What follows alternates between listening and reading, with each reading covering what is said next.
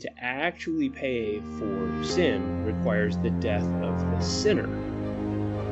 And by these sacrifices, God is ordaining a way that we basically transfer our sins onto another. Hello, this is the Adventure Through the Bible podcast. My name is Matt. With me today we have Eric. Hey. We've got Karen. Morning. And we have Tracy. Good morning. Good morning, everybody.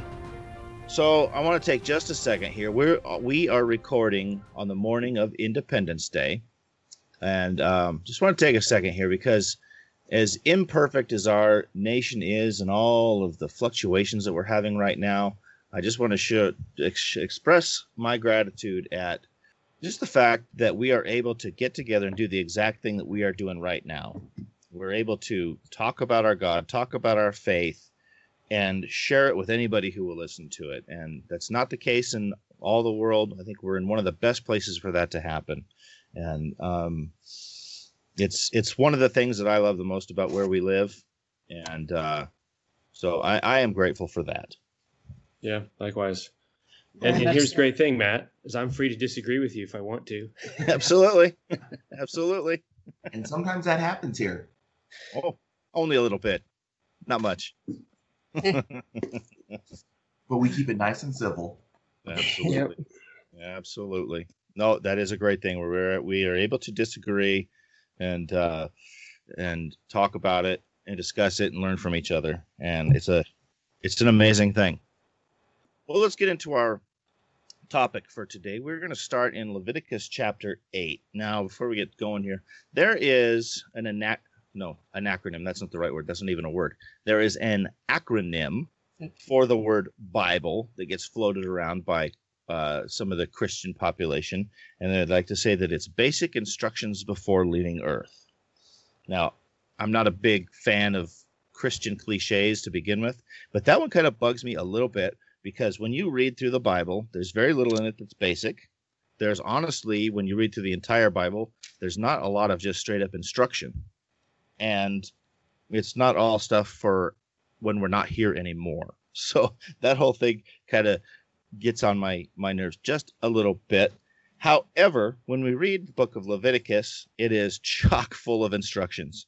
And so that's the kind of thing we're looking at now. Now, last week, we were discussing the various, I don't even think it was all of them, but lots of the various sacrifices that the Israelites were instructed to do while out in the wilderness of Sinai.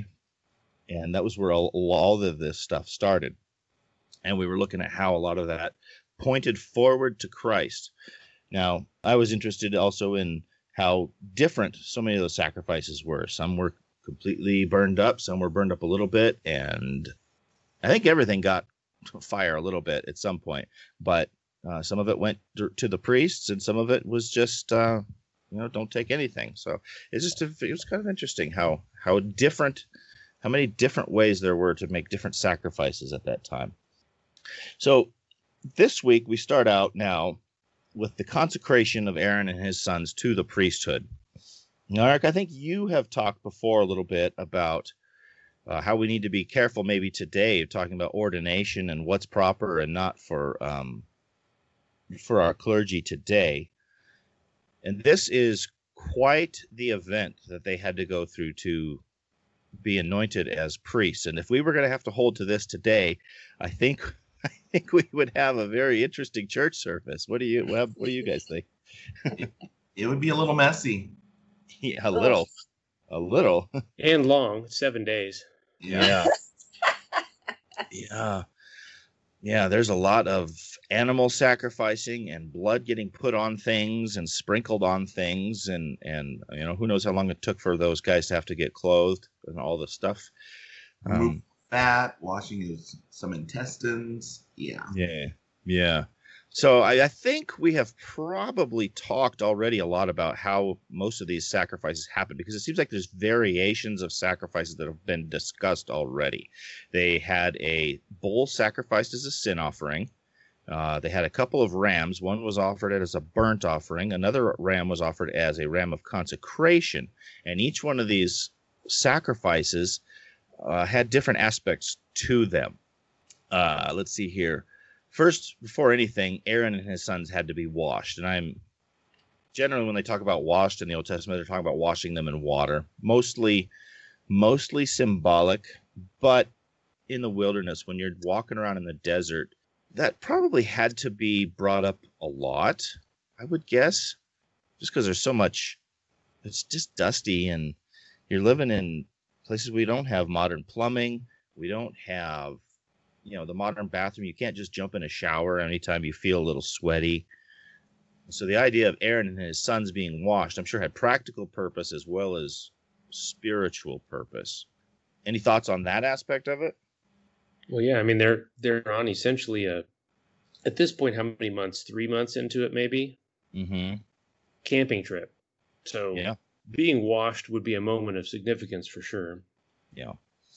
They could put on all their clothing. They'd have it's quite the thing. Their tunic, a sash, a robe, the ephod, which we've talked about, the breastplate, which we've talked about, that had on it the Urim and the Thummim, a turban with a golden plate on it. And that golden plate, if I remember right, I have to, without taking the time right now to look it up, but I'm pretty sure that golden plate had the words on it, "Holy to the Lord," and it would go right over their forehead.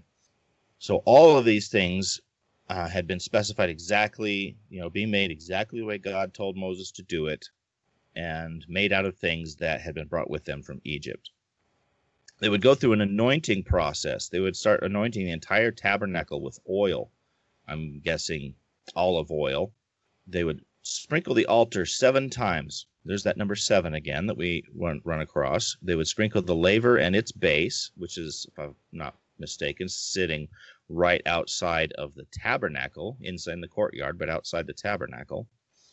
Oil would get placed on Aaron's head. His sons would get dressed.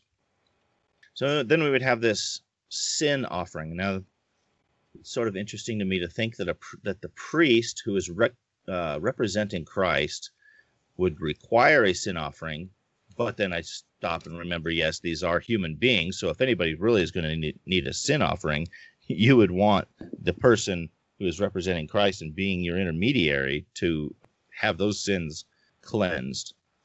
Now, Aaron and his sons, they would lay their hands on this bull, and then the bull was killed by Moses. And I'm going to pause right there. Go ahead. Right there. Because a thing that we've read that's happened a lot, but I don't know that we've discussed, is what's happening when they're laying their hands on the head. Have we talked about that much? I don't know if we have. Because that's a super important part of what they're doing. And in some of the commentaries that I have read, and it's fairly consistent, is that this was symbolic of the transfer of sin from one to another. That is, I mean, right there, that's a very clear, that's a Pictionary kind of a thing happening in the Old Testament here. But as we look at the Jesus' sacrifice on the cross and his call for us to give him our sins, it is, to me, it's a very clear picture of the sins were mine and they were transferred to him. And we see this in Isaiah 53, I think it is. Yeah. And let's remember that all these texts that the New Testament writers are quoting are Old Testament texts. All of them. They Paul wasn't quoting Peter, and James wasn't quoting Paul as gospel here. They weren't citing Luke. And so all of these things that establish the Messiah as the Messiah were Old Testament references. Yeah. Which is another reason why this stuff does matter. We can look at this and go, it's just a bunch of sacrifices and blood and blah, blah, blah. This stuff was the foundation of the Messiah's mission. This was the foreshadowing, and the idea that sin was transferred to these animals, which were then sacrificed, instead of the person being sacrificed. God doesn't want human sacrifices, be clear about that. But the wages of sin is death. And so to actually pay for sin requires the death of the sinner. And by these sacrifices, God is ordaining a way that we basically transfer our sins onto another. Now we have to, like we talked about before, it's not a magical act. It's an act of faith that I believe God will take my sin and transfer it to this animal, which will symbolically pay the price for me. Instead of me dying, the lamb dies, the bull dies, etc.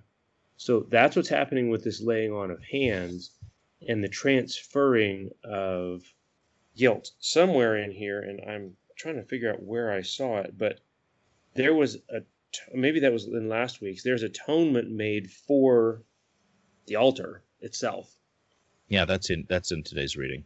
It was in verse 15, I think. Okay.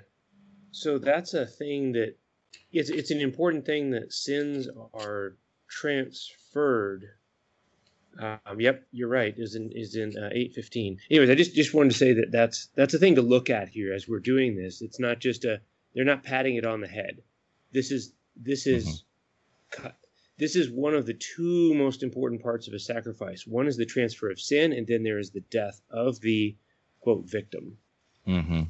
And in this case, I think that's why the sacrificial animals were specified as being without blemish. Because, like, if I'm only required to bring an animal, any animal, like anything can die but me, and it pays the price, that's not quite right either. So right. It's supposed to be like, this sacrifice without blemish, because it's pointing forward to the perfect sacrifice that will come. Yes. Mm-hmm. I think it also has to do a little bit with just that not making something common, like, every or any animal that's in the herd, that it's not going to have maybe that feeling of, how do I put that, less importance. So you really have to go after it and look for the one without blemish. It was probably held in a little bit higher regard, and it was more of a sacrifice to give that up. It was more, you're losing that effect. If it's just common, it's not a big deal to give something up that's not perfect.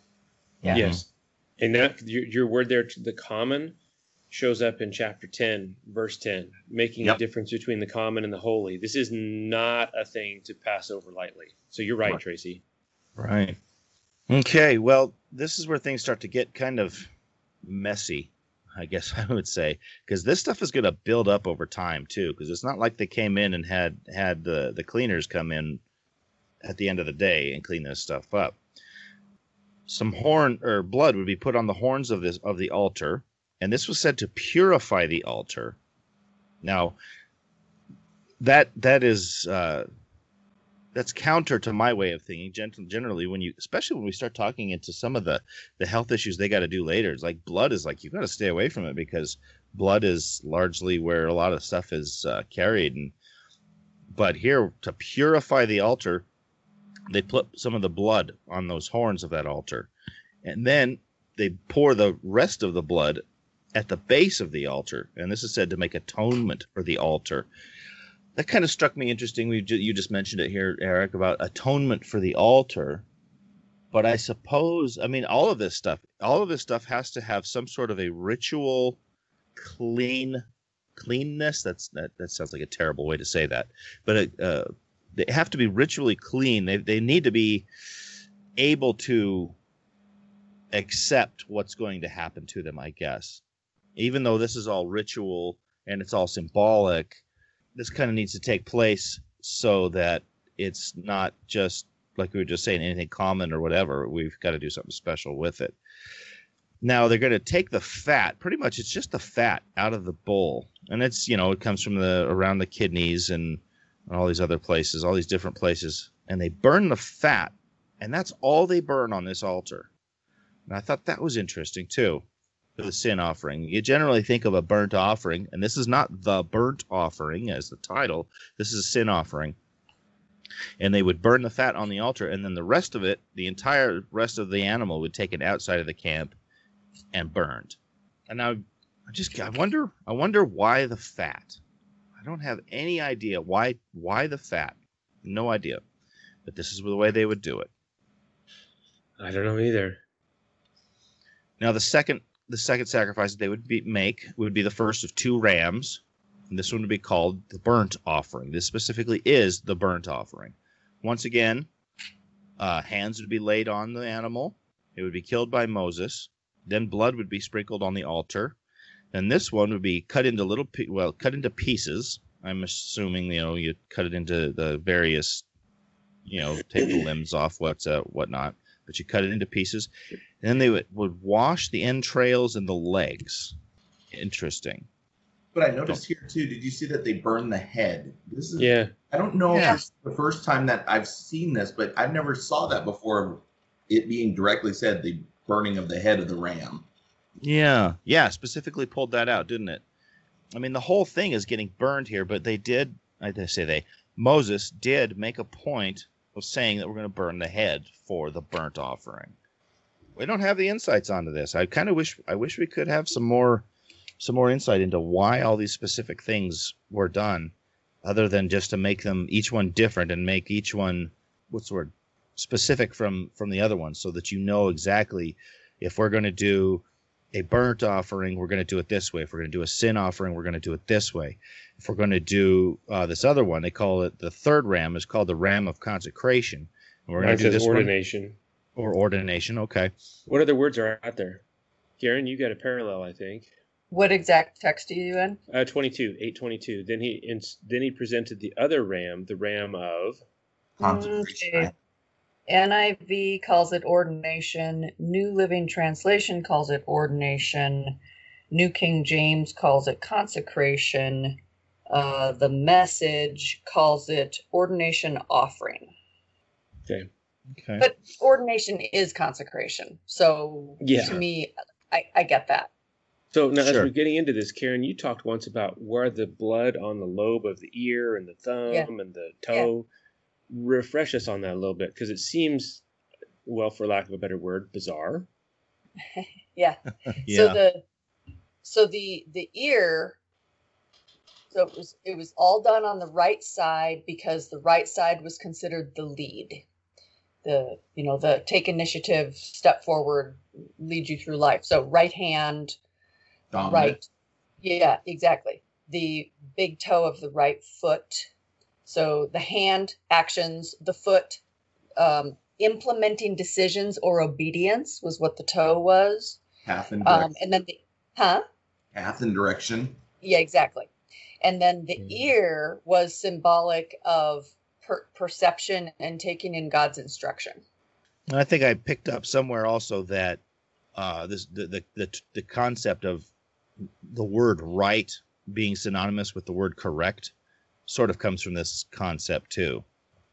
Well, maybe in our world, I don't know. That would make sense. Yeah, well, yeah, I'm talking today, not so much back then, but where today we say something is right, we're saying it's correct. That it kind of stems from this concept. Could be. But yeah, they take this blood, it gets put on all kinds of different areas: the right ear, the thumb of the right hand, the big toe of the right foot. I don't know. I guess if people are squeamish, close your ears here for a second. I used to go hunting with my dad as a kid, and we were out, and Dad had shot an antelope. And if you've been hunting, you know that you have to be pretty quick about how you prepare an animal. You need to you've got to get all the parts that you're not going to eat. Those have to come out. The entrails, the organs, and that whatnot. So Dad's preparing this animal. It's one of my first hunts with him. I'm standing right there next to him. Next thing, pretty soon, before I know it, up comes his hand full of blood that goes right across my face. It's like, oh. Fortunately, I've never been very squeamish about things like that. Don't put little bugs with legs on me, but I could take a fistful of blood. But I mean, the only reason I bring that up is because that sort of was used as a rite of passage, in that instance. And so it's kind of a similar thing here, where this is it's pointing out that they have passed a particular point here, and these guys are not just going to be the common guys in the camp anymore. No, and these guys had been with, I think there were 70 elders with Moses and Aaron who had gone up to the, I don't know if it's the foot of the mountain or somewhere on the mountain, and basically had a dinner with God. Remember that? Yeah. We read Yeah. through that. So these guys were there for that. So they've always been kind of in the inner circle of leadership in this regard. And this ceremony is a big, big, big deal. Nobody's going anywhere. The whole camp is hanging around for this, and it lasts. It's in verse 33, 7 days. They don't even leave the tabernacle for 7 days. Now, I think that means the grounds of the tabernacle, because earlier it said boil the flesh at the entrance of the tent of meeting. So basically, they're within the that wall, outside walled area for a full week. In the and courtyard. This is the last thing that happens on day 8, isn't it? I want to say this is day 8. Could be. I don't remember. There was something about day 8. Maybe I was reading it from a different part Me there. too. I don't remember. Either I'm gonna have to. Yeah. There's 7 days for sure. They did all this stuff, and basically, and then it ends up, and Aaron and his sons did all the things that were commanded by Moses. Yeah. Yeah. So after they get covered in blood, not covered in blood, but they get blood on them. The fat, the kidneys, the right thigh, one unleavened cake with oil, and one wafer. Sounded to me like it would be dispersed between Aaron and his sons. And this would be what they would call a wave offering. And I had to kind of look up, what in the world is a wave offering? Me too. Literally, they would basically hold it and wave it in the air. Well, okay, so what I found was that that the Hebrew word for wave is translated more literally heave, as in lift. Yeah. As in, it's a symbolic, like, here, God, this is yours, and then now I turn and I give it to the priests who are actually going to use it. Gotcha. Yeah, So I guess that was what I read about it, is that they would approach the altar, they would lift it, whatever it was in this case, and they wouldn't necessarily wave it, but they would just lift it. So, like, images of the Lion King and the baby came to mind, honestly, because it's like a this is special, ta-da, right? And then so God, this is yours, and now that it's been symbolically offered to you, we're going to turn around and give it to the priest, because this is what they're going to live on. Yeah. Right. And now in this case, I don't know if this is one that they got to eat. I don't remember them talking about. Oh yeah. We'll get to that part here. But yeah, so they get that those particular pieces that were lifted or waved or heaved or whatever, those pieces would get burned on the altar. But then you would have another wave offering by Moses where he would lift the breast of the animal. There'd be some more anointing with oil and blood on the altar. And then this flesh would get boiled and eaten with bread as a consecration, or this would be the consecration offering, but this would get eaten at the door of the tabernacle by Aaron and his sons. Now, I don't know if they got 7 days to eat this stuff. I'm not sure, because a lot of times if they don't eat it right away, it's got to get it. Then it would have to be burned. But then they would literally have to stay in this place for 7 days, and it was said to make atonement, and also so that you may not die. That struck me as I don't want to say harsh. Harsh is the wrong word. It struck me as my thesaurus broke. Serious. It's serious. Definitely serious. It's a serious thing, and I think that's the reminder, is that what God is trying to impress on them is, you, because of your sin and transgression, have to die. This is a thing that shows up again and again in the New Testament as well. Is, the wages of sin is death. And and repentance and forgiveness is the way that this is averted. And so in that instance, that is no different than the Old Testament. Now, in the Old Testament here, they did not have the blood of Jesus to do this. These were things pointing forward to him. And I think that, I guess if there were a lesson to take from that, what you said, Matt, about the seriousness, is that sin's serious. It is a big Yeah. deal. Yeah. We Yeah. see that later in our reading. Mhm. So there was something, and I, when I read through stuff like this in the Old Testament that is ritualistic, and it has all of these steps to it that have different meanings and symbols that point to different things, there's this kind of balance point that always comes to mind. And I'm not, in my humanness, sometimes I'm not sure how to balance this. So there's this is a very detailed, serious approach to God, to his will, to forgiveness. And then when you get to the New Testament and Jesus comes down as and is the living embodiment of the gospel. Okay, so like that whole thing, everything we're studying now, this is one aspect of the gospel, and they're not messing around. You need to do these things so that you won't die. And then Jesus comes down and he's like, no, let the little kids climb all over me, you know, and, you know, call me daddy, right? So there's these two points of view. So, all right. So I lived in Alaska for a long time. And when I moved here, I had I had two teenagers. And so we came from a church that was very casual. You could show up in a suit or you could show up in jeans. Nobody cared. Sometimes the kids and I would ride our mountain bikes to church. We'd literally show up in tank tops and shorts. Nobody cared at all. We came to a new state and we were unsure of what the attire was going to be at church. So the first time that we came to the church, we made sure to dress up. Now, why do people dress up when they go to church? In college, the joke is that you're dressing up to impress each other, right? But that's a tradition. Like, why do people do that? And so my son very carefully chose out his clothing and he wore like his very best. And yes, let's just acknowledge this. Some of that is a teenage boy in a new community, unsure of what the local acceptable behaviors are, wanting to fit in with the people. Okay.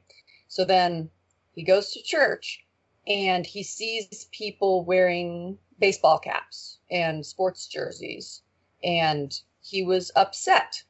And he said to me in the car on the way home, he was 15, he goes, well, I understand that not everybody dresses up for church, but it just seemed kind of more, almost too casual. And I said, okay, all right, here's 2 points of view. I'm going to go into God's presence to worship him. I should dress at my best and I should be my best because it is a serious thing to come and worship God. And he goes, yeah. And I said, okay, nothing wrong with that thinking. How about this one? I am going to go and worship God. He knows everything about me, even stuff I haven't admitted to myself. Human pretense does nothing. Go as I am.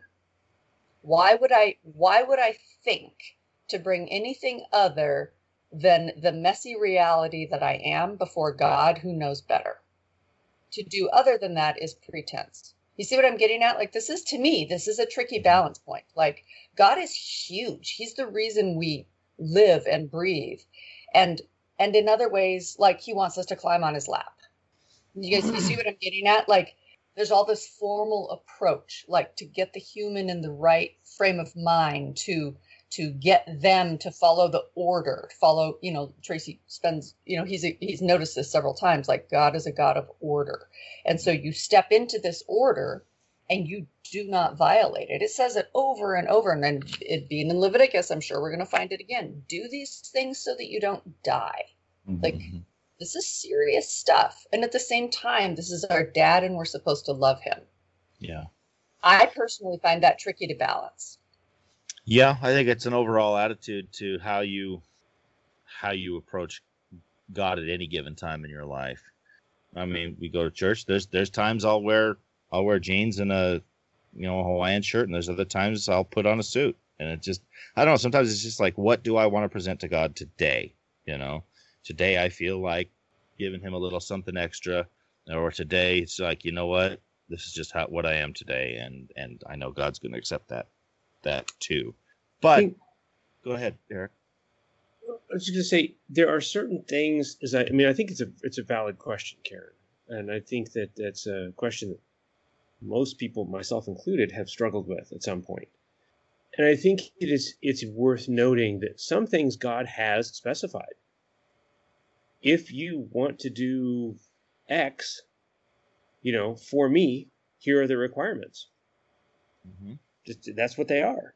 Yes. And in other areas, he leaves it fairly blank.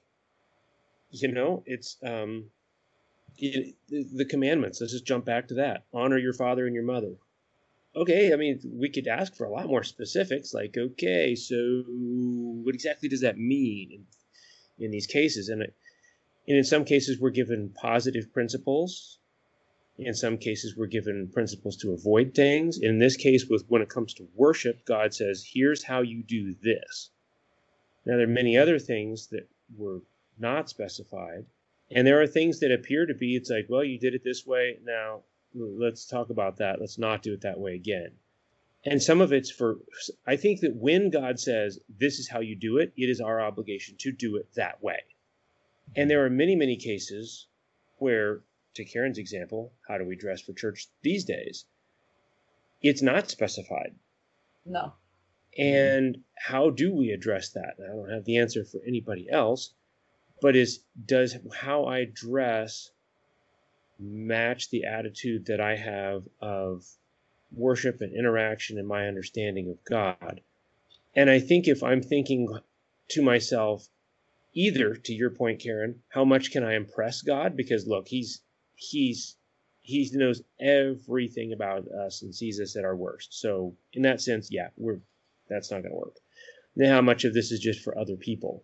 And some of these things is for us, I think, it's like, how comfortable am I going before, somebody in how I feel? And let's be honest about that. Some of these things are to make ourselves comfortable. That I personally wouldn't feel comfortable. Now, I have ridden a bike to church before, so I mean, done that. But when I'm not riding my bike to church, a tank top and my old painting shorts is not how I feel comfortable doing that. And so for me to do that, I think would be not right based on what I feel. But that's in an area that's not been specified. Right. And so much of what we're dealing with, and we're just about to get into chapter 9, and we need to. Yeah. Because we have 9 and 10 going on here.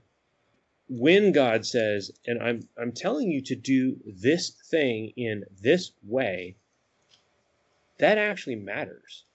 It does. That actually matters. And we see it show up again with, spoiler alert here, the Ark of the Covenant being moved into Jerusalem in the days of David, and Uzzah touching the Ark. They told, do not touch it. That's why there's those rings that we read about and the poles that are in there, and it was covered. It's like it was a very specific set of instructions. And the idea that you could just claim ignorance, like, oh, God, I didn't know. It's like, yeah, it was there. Yep. It was there. To help you out. I think that's where we find it again when humans try to take control of the situation and feel that they could help God out by, I was studying it. No, it doesn't work like that. I'm in control of it all.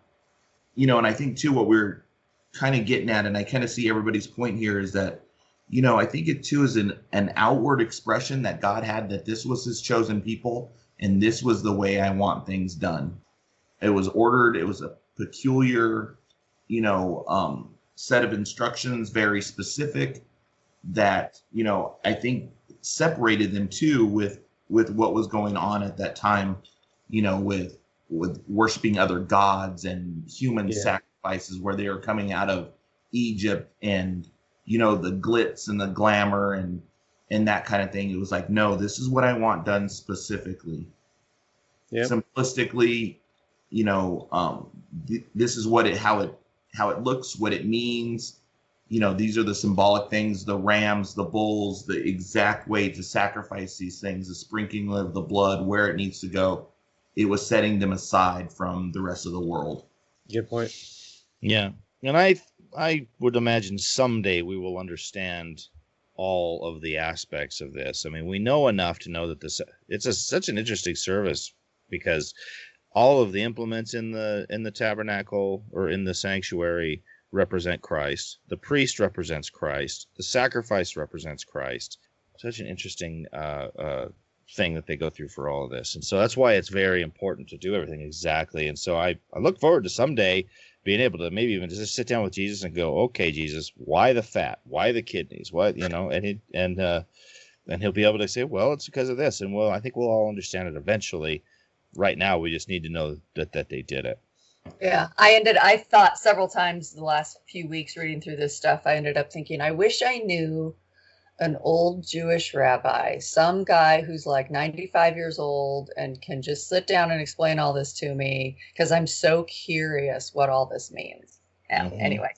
I mean, first thought was that was just something I thought of. It's like there's this serious, important, ritualistic, you will do this in order to approach the throne aspect of it. And then there's the come boldly before the throne aspect of it. And it's like, whoa. Like my little brain sometimes goes, I don't know what to do. I don't know what to do. Mm-hmm. Yeah, it is an interesting dichotomy of our relationship there with God. Well, okay, so we get into chapter 9, and this is where the ministry actually begins. And this is where that 8th day that Tracy was mentioning comes up. And it seems to me like there's another bull offered as a sin offering, this one specifically for Aaron and the priests. He offers a bull as a sin offering. He offers another ram as a burnt offering.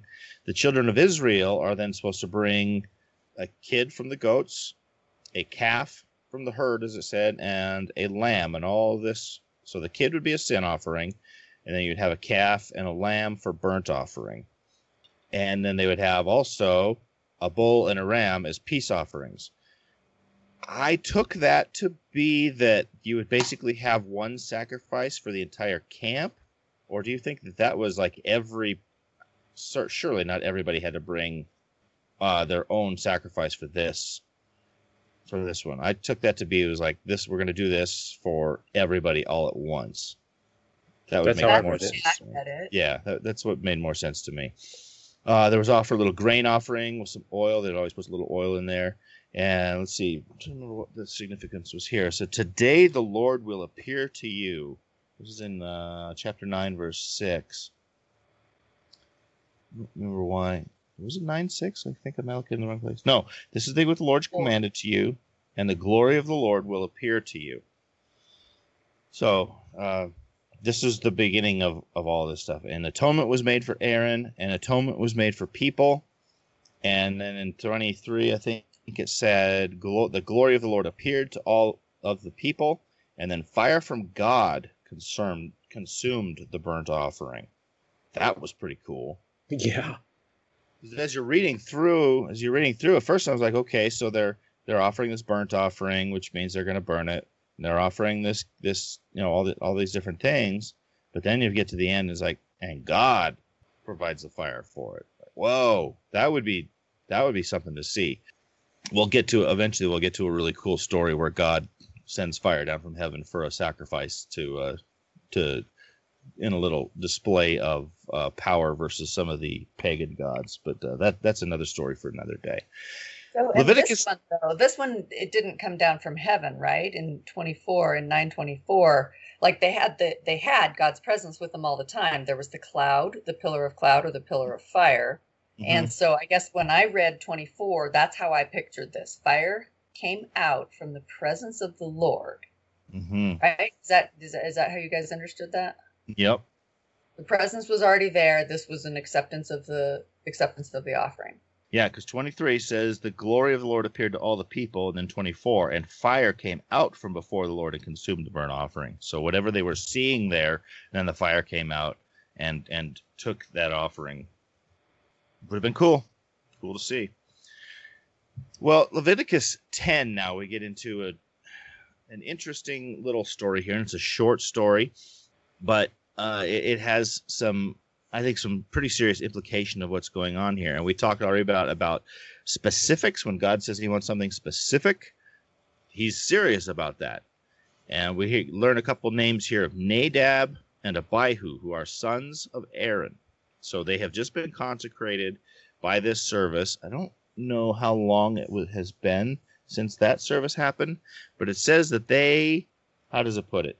Each took his censer and put fire in it and laid incense on it and offered unauthorized, or footnote, strange fire before the Lord. Yep, I have profane in my profane, which he had not commanded them. Mm-hmm. And fire came out from the Lord and consumed them, and they died before the Lord. Yeah. So I think of a couple of things here. My first thought is I go all the way back to the beginning with Cain. When he made his sacrifice, that was not authorized, I guess you could say, by God. We know it wasn't accepted by God. He didn't die for it, but he was certainly cursed for it. And here, these guys, he wasn't a priest. True. Well, true. Yeah. But neither was. He didn't. Okay, I get what you're saying. That's why he didn't die. Yeah. That's a worthwhile point. Yeah. Yeah. Is because Cain, although he did not do the right thing and his offering was not accepted, Cain wasn't. I mean, these guys at some point, we don't know how long, had just been set aside as leaders. Mm-hmm. And I think there's an important principle in here, is that if the people had seen God wink at, like, you guys did the wrong thing, and even after I told you exactly what to do, it's like, that's okay. Yeah.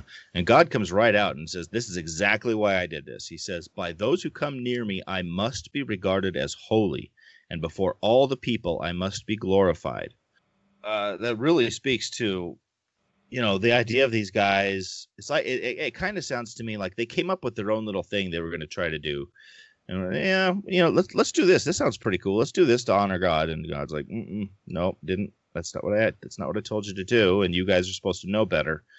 And this is not a time to be taking me lightly. See, and I think that's something that needs to be said there too, is we always think of God as forgiving, and he'll forgive our sins and our trespasses when we do this. But I think it goes once again back to that point that, you know what, I'm making you a peculiar people. This is what I want done. This is how I want done. And not following that is death. And it might not be the right time frame, but this just happened right after the big procession for them to stand out and be recognized as leaders and figures for the way the sanctuary was going to work and how to, make all the sacrifices and everything. They were in high positions, and God couldn't excuse it. It was to the point where, it has to be done my way. And if I let you trespass, then it's gonna mess up everything, and it's gonna be just another ritual. Mm-hmm. Yeah, it speaks to me too about why, whenever you read through the Old Testament and people talk about how, it's like we had this angry God in the Old Testament, we have this forgiving God in the New Testament, but we have to remember that the Old Testament is when everything was still relatively young, relatively new, and God was trying to get something established, and so it kind of required a heavier hand, to be able to say, I want you guys to do this specifically. It's very important that you do this. You've got to understand that this is not the common thing going on. This is not what everybody else is doing. This is what we're doing. Yeah. Yes. And I think that's the key to it right there, is like, these people were supposed to be the light in the darkness. Like, this is supposed to be the one nation on earth that lives out and demonstrates God's way here and now, and makes all the other nations go, that's different. And look at the results. I want that. That's what it was supposed to be, was the light on the hill. Yeah. Right. I can think of times, there's times we've all had kids, and the kids will be like, oh, but my friends do it. And my response to that is, yeah, but I'm not their dad. You're going to do what I want you to do. And I'm the one raising you.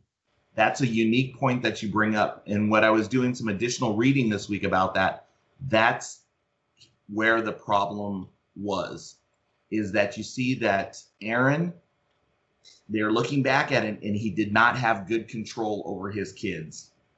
It was much deeper than that they were pretty much, passed over on discipline.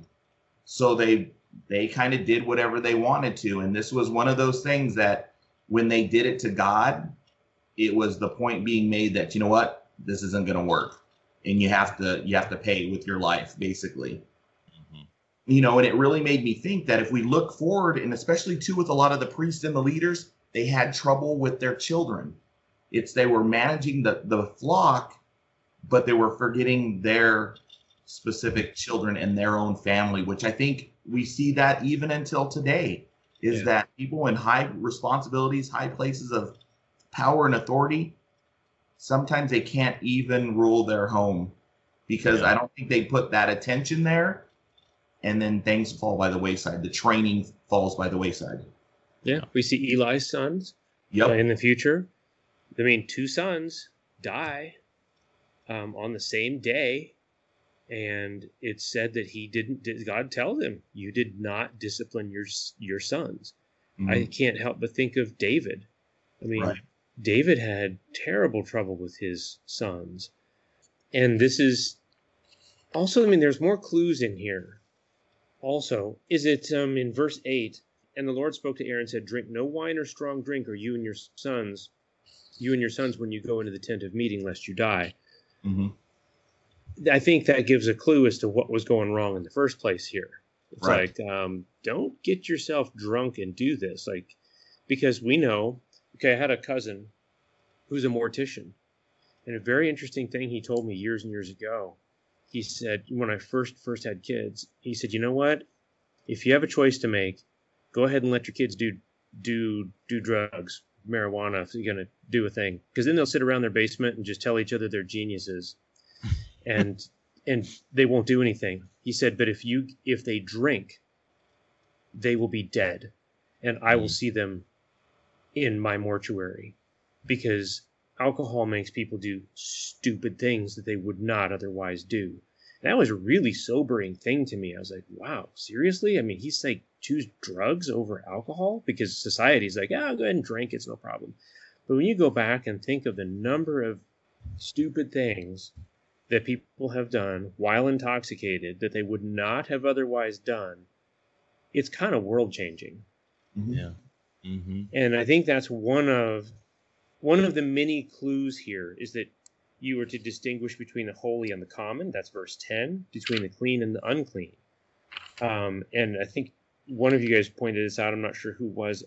This is in verse 3, among those who are near to me, I will be sanctified. In other words, if you know better, you need to do better. It is expected of you. If you don't know better, it's also implied in here, you're not going to be held to the same standard. And I think that Jesus, he visits with the woman at the well. She's had, 4 husbands, and the 5th one that she's on is not her husband. He still talks to her. And when they start to have this conversation, he doesn't say, you know what, just kind of keep on doing what you're doing. That shows up in John 8 when the woman is caught in adultery. He doesn't say to her, you know what, you're forgiven, and just like don't worry about changing. Just like keep doing what you're doing. It's all good. He says, I'm not condemning you. Now go and leave your life of sin. He's like, okay, where you were found, I will accept you.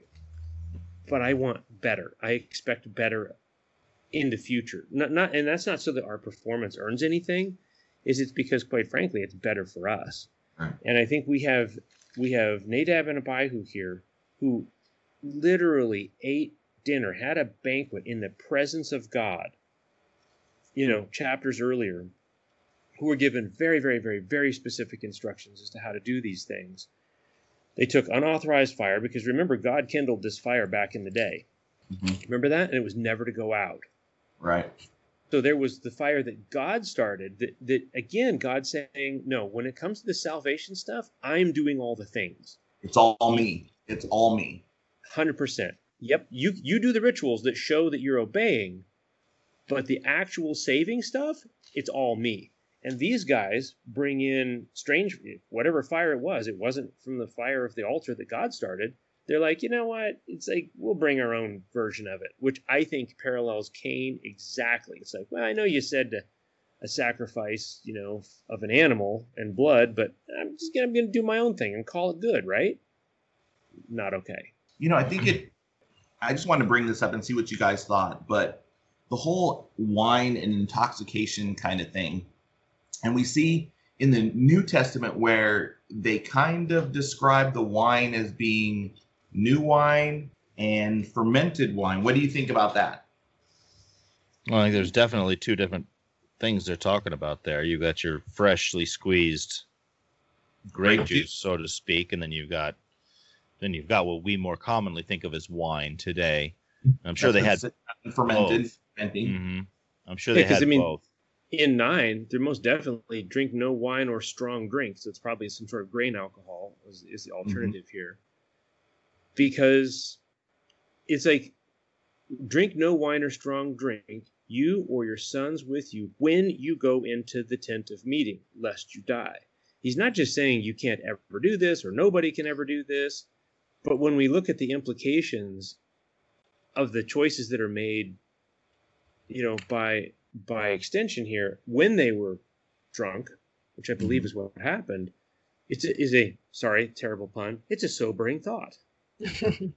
Well, if you keep reading after what you just read, it gives the specific reason. It says, this is a lasting ordinance for the generations to come, so that you can distinguish between the holy and the common, between the unclean and the clean, and so that you can teach the Israelites, blah, blah, blah. Yeah. So now, in the New Testament, deacons, leaders in the church, are called overseers. I've got this parallel Bible that has these 4 different versions, and one of them calls it, one version calls it church officers, other call it deacons, one calls it an overseer. And here are the qualifications: above reproach, faithful to his wife, temperate, self-controlled, respectable, hospitable, able to teach, not given to drunkenness, not violent but gentle, not quarrelsome, not a lover of money. He must manage his own family well and see that his children obey him, and he must do so in a manner worthy of full respect. If anyone does not know how to manage his own family, how can he take care of God's church? See, like this is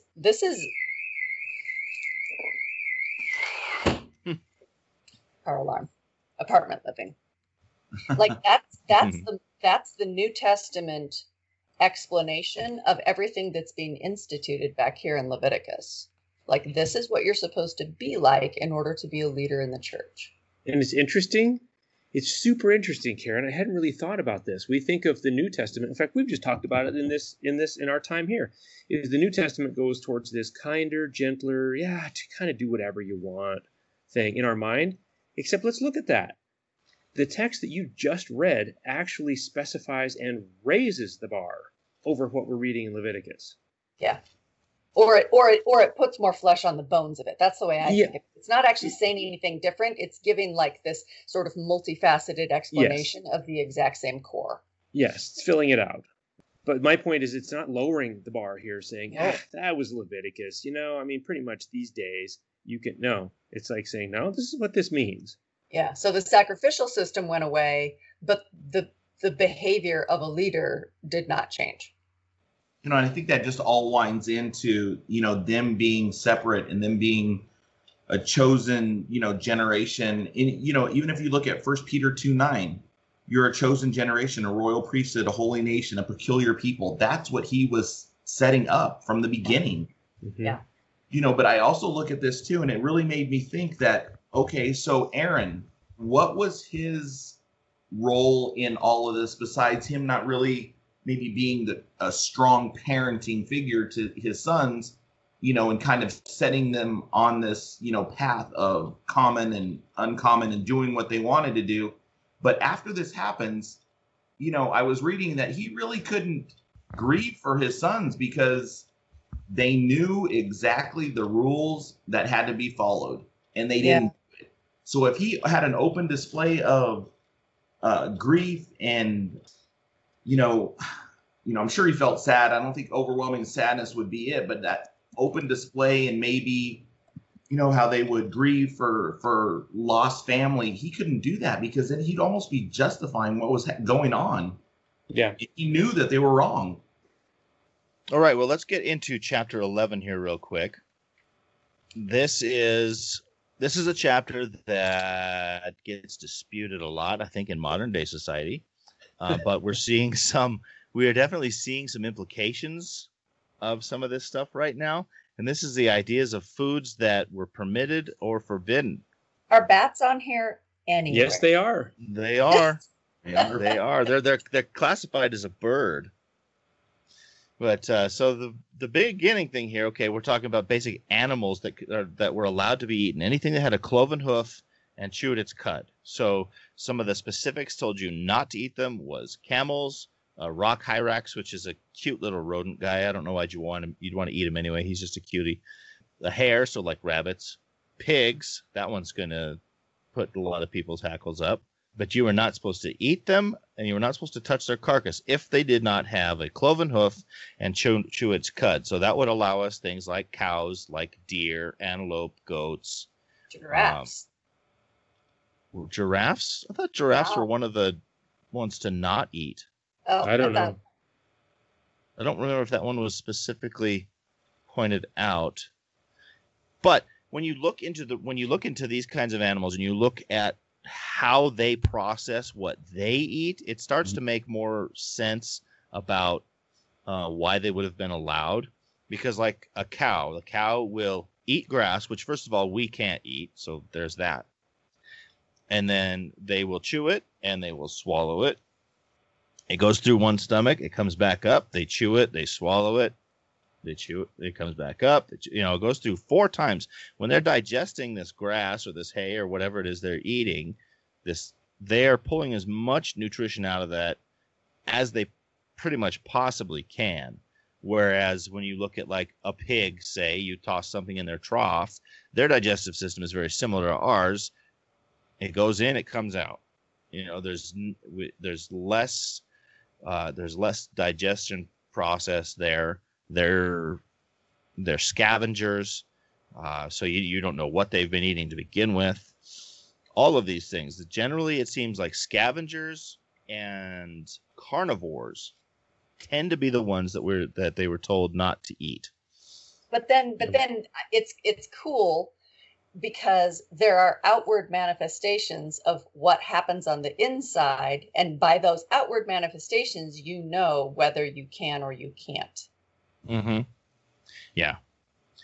So I want to a couple things here is that we can discuss the ceremonial clean or unclean. Peter had a vision with unclean animals, and it's interesting. People will say, by seeing this, God made all things clean.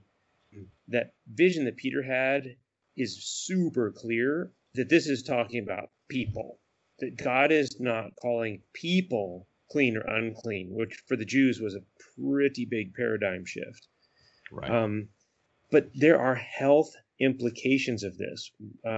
If somebody finds this in the distant future, and we talk about things that we should or shouldn't eat and the implications of these, in verse 19, which I remember is in the VeggieTales Jonah story, as Jonah is singing a message from the Lord. He sings, "Don't eat the bat. Don't eat bats."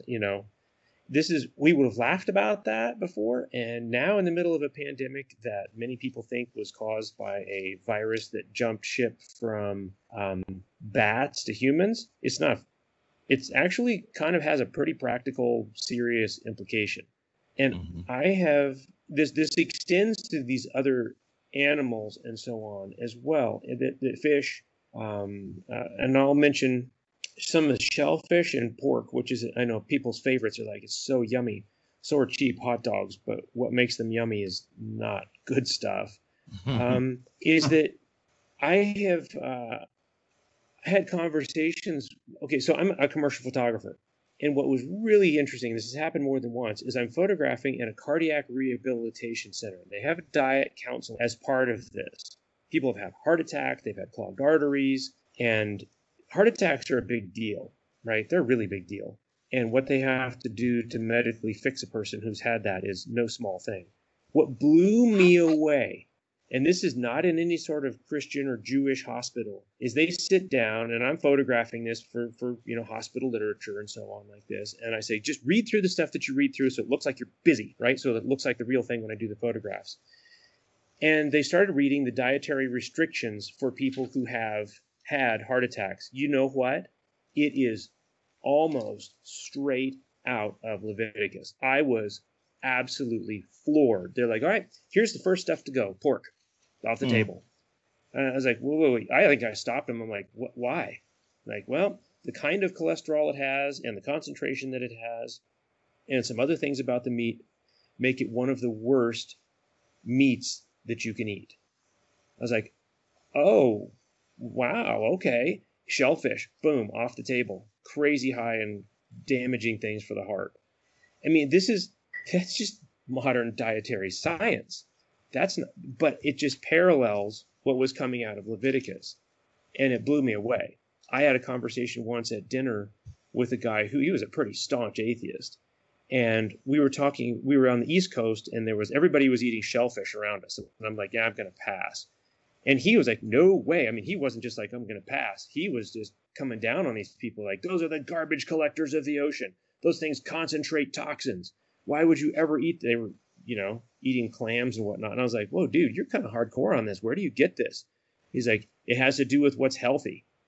And he just like rattled stuff off. And again, he didn't know. He was like going straight through Leviticus. And I was like, what? And he's like, and furthermore, I won't eat this, this, and this. And it dawned on me, like, he wouldn't eat old tuna. He's like, I'm not going to eat old, big tuna. I'm like, dude, okay, I've never heard of this. Why? What? He said, because they concentrate toxins. The longer they live, the more they concentrate that stuff in their tissue, and they have no way to get rid of it.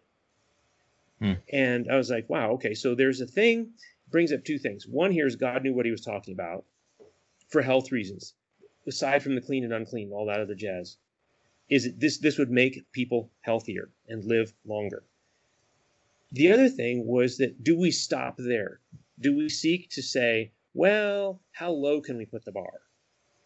Because this atheist guy, who I'm sure never read Leviticus, was going by all these Levitical things plus some, because it said, because these are the things, they're just not as healthy as other things. And so I'm always going to make the healthier choice.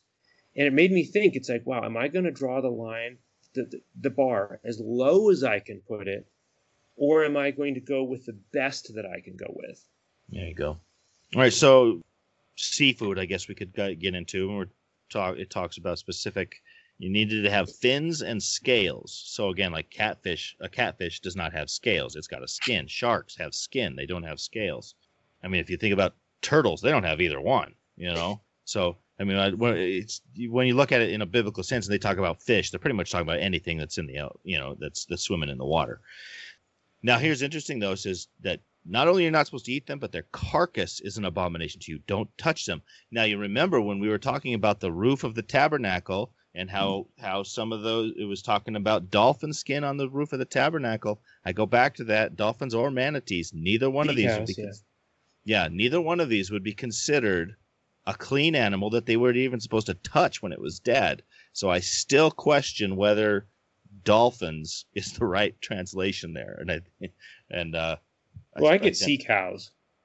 Yeah, that was when I think you were gone that week, Eric, and that was one that we talked about as a possibility. But nevertheless, they weren't even supposed to touch these animals. So it seems unlikely to me that this would be the roof of the tabernacle that is that's covering that most holy place in the sanctuary. Yeah. Anyway, the side note, I think just one of those little interesting discrepancies in the translations. Well, and to that point is that they weren't supposed to eat them or touch them, and then they were to be unclean until evening. Mm-hmm. So this wasn't like some kind of lifetime curse that they would get for carrying a dead bat out and flinging it to the trash heap or something like that. They're like, so basically, it gave them the ability to clean, to camp, to remove these things. But it wasn't a lifetime thing. But it would also say, like, no, you're not going to have this as a pet. Yeah. And this brings, let's think about this, just to flash forward a little bit. There's the story of the prodigal son. Mm-hmm. The prodigal is feeding pigs daily. So he's unclean every single day. Mm. And he's longing to eat what the pigs are eating. So the Jewish audience would listen to this and go, ugh. He's with pigs every day? And the point is that the father in that story welcomed him back with open arms. No hesitation.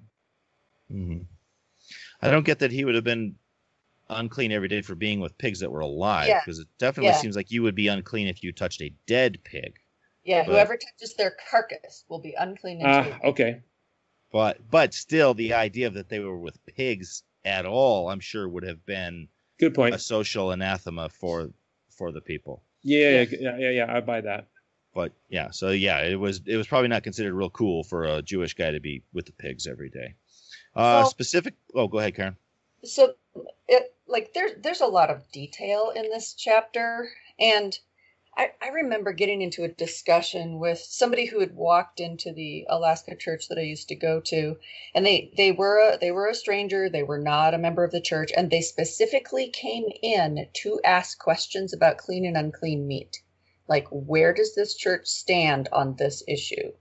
And they wanted to argue the details of each animal. And so I did not want to argue the details of each animal, but I happened to be the one that they talked to when they came in the door. I am not a scientist. I am not a biologist. I did not want to try to have that kind of conversation. They were not either, by the way, a scientist or biologist, but they did want to argue. So basically what I came back to is, this is a framework for me personally. This is a framework question. Do I believe in God? Do I believe in a creator God? If I believe in a creator God, then that God created the animals. If that God created the animals and said, these are the ones that it is okay for you to consume for food, and these are the ones that it is not okay, at some point I have to acknowledge the fact that he's going to know more about the animals than I do and follow that. And like what Eric was saying, to me, this is a good, better, best thing. This isn't a matter of salvation. This isn't this isn't something like that. This is a good, better, best set of choices that you make within God's advice. And the Bible's full of that kind of stuff. This is how you treat each other. This is how Christians act. This is how blah, blah, blah. This is how you eat, right? There's all of this stuff. And to me, that's what this is. It's a framework question. Is God the creator? If God is the creator and he made these animals and he says, do this and don't do that as far as eating goes, then to me, that's fine. Like, I'm good with that. Mm-hmm. I'm not going to wring my hands or look for loopholes, because to me, that's a science and a health thing. If he made them, he knows them. Yeah. Yeah. And let's point out that this is not new. This is not the first time this has shown up. No. Right. If you go back to Genesis 7, I have a note 7:2. This predates the Jews. Yep. Mm-hmm. Yeah. Yep. This predates Abraham. This idea that there's a distinction among the animals. Well, Noah knew That's which the animals story. were clean and unclean. Yeah. Yep. Mm-hmm. Well, that's what I mean. Noah didn't go out and even gather up the animals. God sent them, and that's how they showed up in collections of clean and unclean animals. Well, some other things, birds. He doesn't give us. It's interesting. We don't get specific, or we don't get attributes of birds to look for. Here, we're just flat out given certain birds. Don't eat them. Eagles, vultures, buzzards, kites, falcons, ravens, ostrich. I have eaten ostrich. It was interesting. Don't go out of your way. Owls. All kinds of there were all kinds of owls named. Seagulls, hawks, jackdaws, storks, herons, hoopos. You ever seen a hoopoe? What's a hoopoe? It's a colorful little bird with the feathers that it can stick up on its head. That looks like little hands, kind of like a cockatoo. Huh. If you just Google it real quick, and look up hoopoe. They're cute and little the birds. Bat. And then the bat. It is funny to me so- that the bat was like, I think, the last one on there. It's It like, is. don't eat bats, and today we're like, oh well, yeah. So sorry, really quick side note. This week, I noticed in a handful of change that I had some brand new shiny quarters, and I was like, oh, is that the 2020 quarter? What did they put on the back of it? It's bats. Yeah. Yeah. Well, bats have an important function in biology. So do these skinned or unfinned, shellfish and so on. And so do the other things. Cats are not mentioned here, but they don't fit the clean things. All of these have a function in biology. Mm-hmm. And so it's not as if they are useless. That he's just saying they're not food for you. Don't eat them. Let them do the purpose. Don't eat them. Yeah. Now, oddly, by our standards today, it's okay to eat certain bugs. I'm not going to go out of my way to look for locusts, crickets, and grasshoppers to eat them, but if you want to, God said they were okay to eat them. Yeah. That's drastic times, drastic measures. I guess. I'm like, pass. But and crickets. Oh my gosh, crickets are on there. Yeah, so that's where this is one of those things where I say just because I can doesn't mean I will. Exactly. There are people now though that are trying to push the idea of eating bugs, cricket based as an alternative to other like red meats and stuff, Yeah, because that's raising cattle really is kind of bad on the environment. It takes so much land to raise a beef compared to if you were going to plant the same amount of land in edible vegetables, you could feed far more people than growing one cow. Yes. And so some people are trying to press this idea of eating bugs, but nah, I don't. Until I don't need to do that. I don't need to do that. I'll stick with my environmentally unsound medium rare steak. Thank you very much. They're very. Anyway, there's all kinds of things. There's more animals listed. Most of them are animals that we wouldn't ever think about eating: mice, lizards, all kinds of different things. We talked about being unclean till evening. Can I read like one text that's later in the chapter after the big long list of animals? Yeah, do. Down in like verses 43, 44, 45, it says, it actually starts in 44. Here's like the gist of it. Yep. I am the Lord your God. Mm-hmm. Consecrate yourselves and be holy, because I am holy. Do not make yourselves unclean by any creature that moves along the ground. I am the Lord who brought you out of Egypt to be your God. Therefore, be holy, because I am holy. Yes. Yep. Yes. Again, who's your dad? Yep. That's the bottom line. This is the bottom line. I'm making you a separate people. Now, let me come right out and say, I have not always held to all of these rules. I can't say that I even always hold to all these rules today. I'm a sucker for pepperoni. It's a vice for me. Matt, bacon. Make turkey pepperoni. Don't be gross. Oh, I know. And it's really good. It's a good, when we have it here at the house. That's have turkey pepperoni. But just letting everybody know I'm not playing a holier than thou thing here. I can take or leave bacon, surprisingly. A lot of people just absolutely love bacon. It's like you see things of everybody's putting bacon on absolutely everything these days. And I can kind of take or leave bacon, but anyway, I'm not trying to say do as I say, not as I do, or just recognizing that God has said that there's something better. And it's going to be better for your healthy. And it's not about salvation. It's about your personal health. It's about how are you going to feel? How are you going to function? How are you going to be able to just live? And your body is the temple of God, so give that some respect. Yeah, exactly. Okay, well, the last chapter that we had planned for today is chapter 12, and it's a pretty short chapter. We don't have a lot to talk about here, but basically rituals for childbirth. If a woman had a male child, she would be unclean for 7 days. You contrast that to if a woman has a female child, she would be unclean for 14 days. Well, and then the follow-up period is double as well. Exactly, The bleeding period that requires purification is 33 days for a male child and 66 for a female child. Mm-hmm. Now, our first take on that might be somehow that women or that girls were somehow inferior to cause a woman to be unclean for twice as long. But I think we have had a discussion on that, maybe not on the podcast, but I think amongst ourselves. We were talking about how by allowing a woman to have that extra time with a daughter, it really was kind of giving them a little extra respect. Because, after 8 days, that boy, he'd get circumcised. But giving a woman extra time with a daughter, it was sort of like almost you would allow them more bonding time, maybe.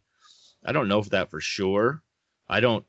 I read the thing and it's at first it's like, man, why would a woman be twice as unclean for having a girl as a boy? I don't know, but I think that might have something to do with it. Just to allow a little more bonding between a mother and daughter. Yeah, I don't. I had the same question too. I'm like, I don't understand this. It's science or symbolism or whatever. And the unclean thing, let's not to put too fine a point on it, but basically that's saying to her husband, hands off. Mm-hmm. For minimum this period of time. And back in the latter part of chapter 11 is a lot of stuff having to do with germ theory. It's like, hey, if a dead animal falls in your bowl, you got to wash it. I mean, how would they have known that was a thing? I mean, you can't see germs. Yeah. And so there was a lot of this, like, hey, and it's very specific. You can go back, if it falls in earthenware, you got to break it. If it's a metal pan, you wash it. Which is, we look back now and we're like, well, duh, because the earthenware thing could absorb the germs. And you permeable? Sorry? I said permeable? Yeah. And so these are things that we look at and we're like, well, yeah, that's why. Because it's germ theory. And they had no idea that that's why God was asking them to do this stuff. Mm-hmm. And I look at, this is one of those cases where in 12, I'm like, I don't know any science that says this is why or not why. But you know what? If I'm looking through the Bible for everything to say how low can I make the bar, how much can I get away with, then I think I'm headed in the wrong direction. Exactly. Yeah. It's just it's a point of interest to look at and speculate why. We probably don't really know why. We do know that it was a different society. Women were viewed differently. And for whatever reason, God worked within that parameter or whatever. And I think it also goes to just faith. You know what? Just do what I'm asking you to do or telling you to do. Trust me. Believe in me. Yeah. So another thing in 12 that's pretty cool is actually verse 8. Mm-hmm. If she can't afford a lamb, then take a turtle doves and pigeons. And this is cited in Luke of Mary. Right. So Luke goes back and cites this as to why Mary took this particular type of offering for the dedication of Jesus, which is, I don't know, it's pretty cool. Mm-hmm. Yeah. I think we talked, it might have been last week we talked about this, where the idea of having your sins forgiven was not based upon your ability to make some kind of financial payment for it. It certainly was going to cost you something. It had to cost you something, but it didn't have to cost you everything, because God really wanted you to be able to take part in this and be a part of it. So, yeah. And that is the God we serve. He is not a God of just rules and regulations. He is a God of grace and love.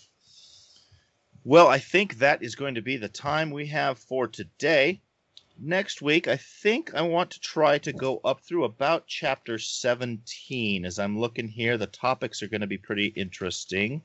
We are going to end up talking about the Day of Atonement, and that chapter 17 is the sanctity of blood. We'll see if we get as far as that, because the Day of Atonement is a fascinating study. It is really interesting when you look at that and the entire story of salvation and the plan of salvation and how it relates to Christ. So we will be looking at, I think, 13 through 17 next week. In the meantime, if you have any questions or comments at all for us, keep in mind that you can reach us at attbpodcast@theadventure.org. You can find us on Facebook. Look for Adventure Through the Bible. Please be sure to share this podcast with your friends. Help us to get this word out. And be sure to subscribe to us on Spotify, Apple Podcasts, Google Podcasts, and various other places. We look forward to talking to you again next week. Thanks for listening.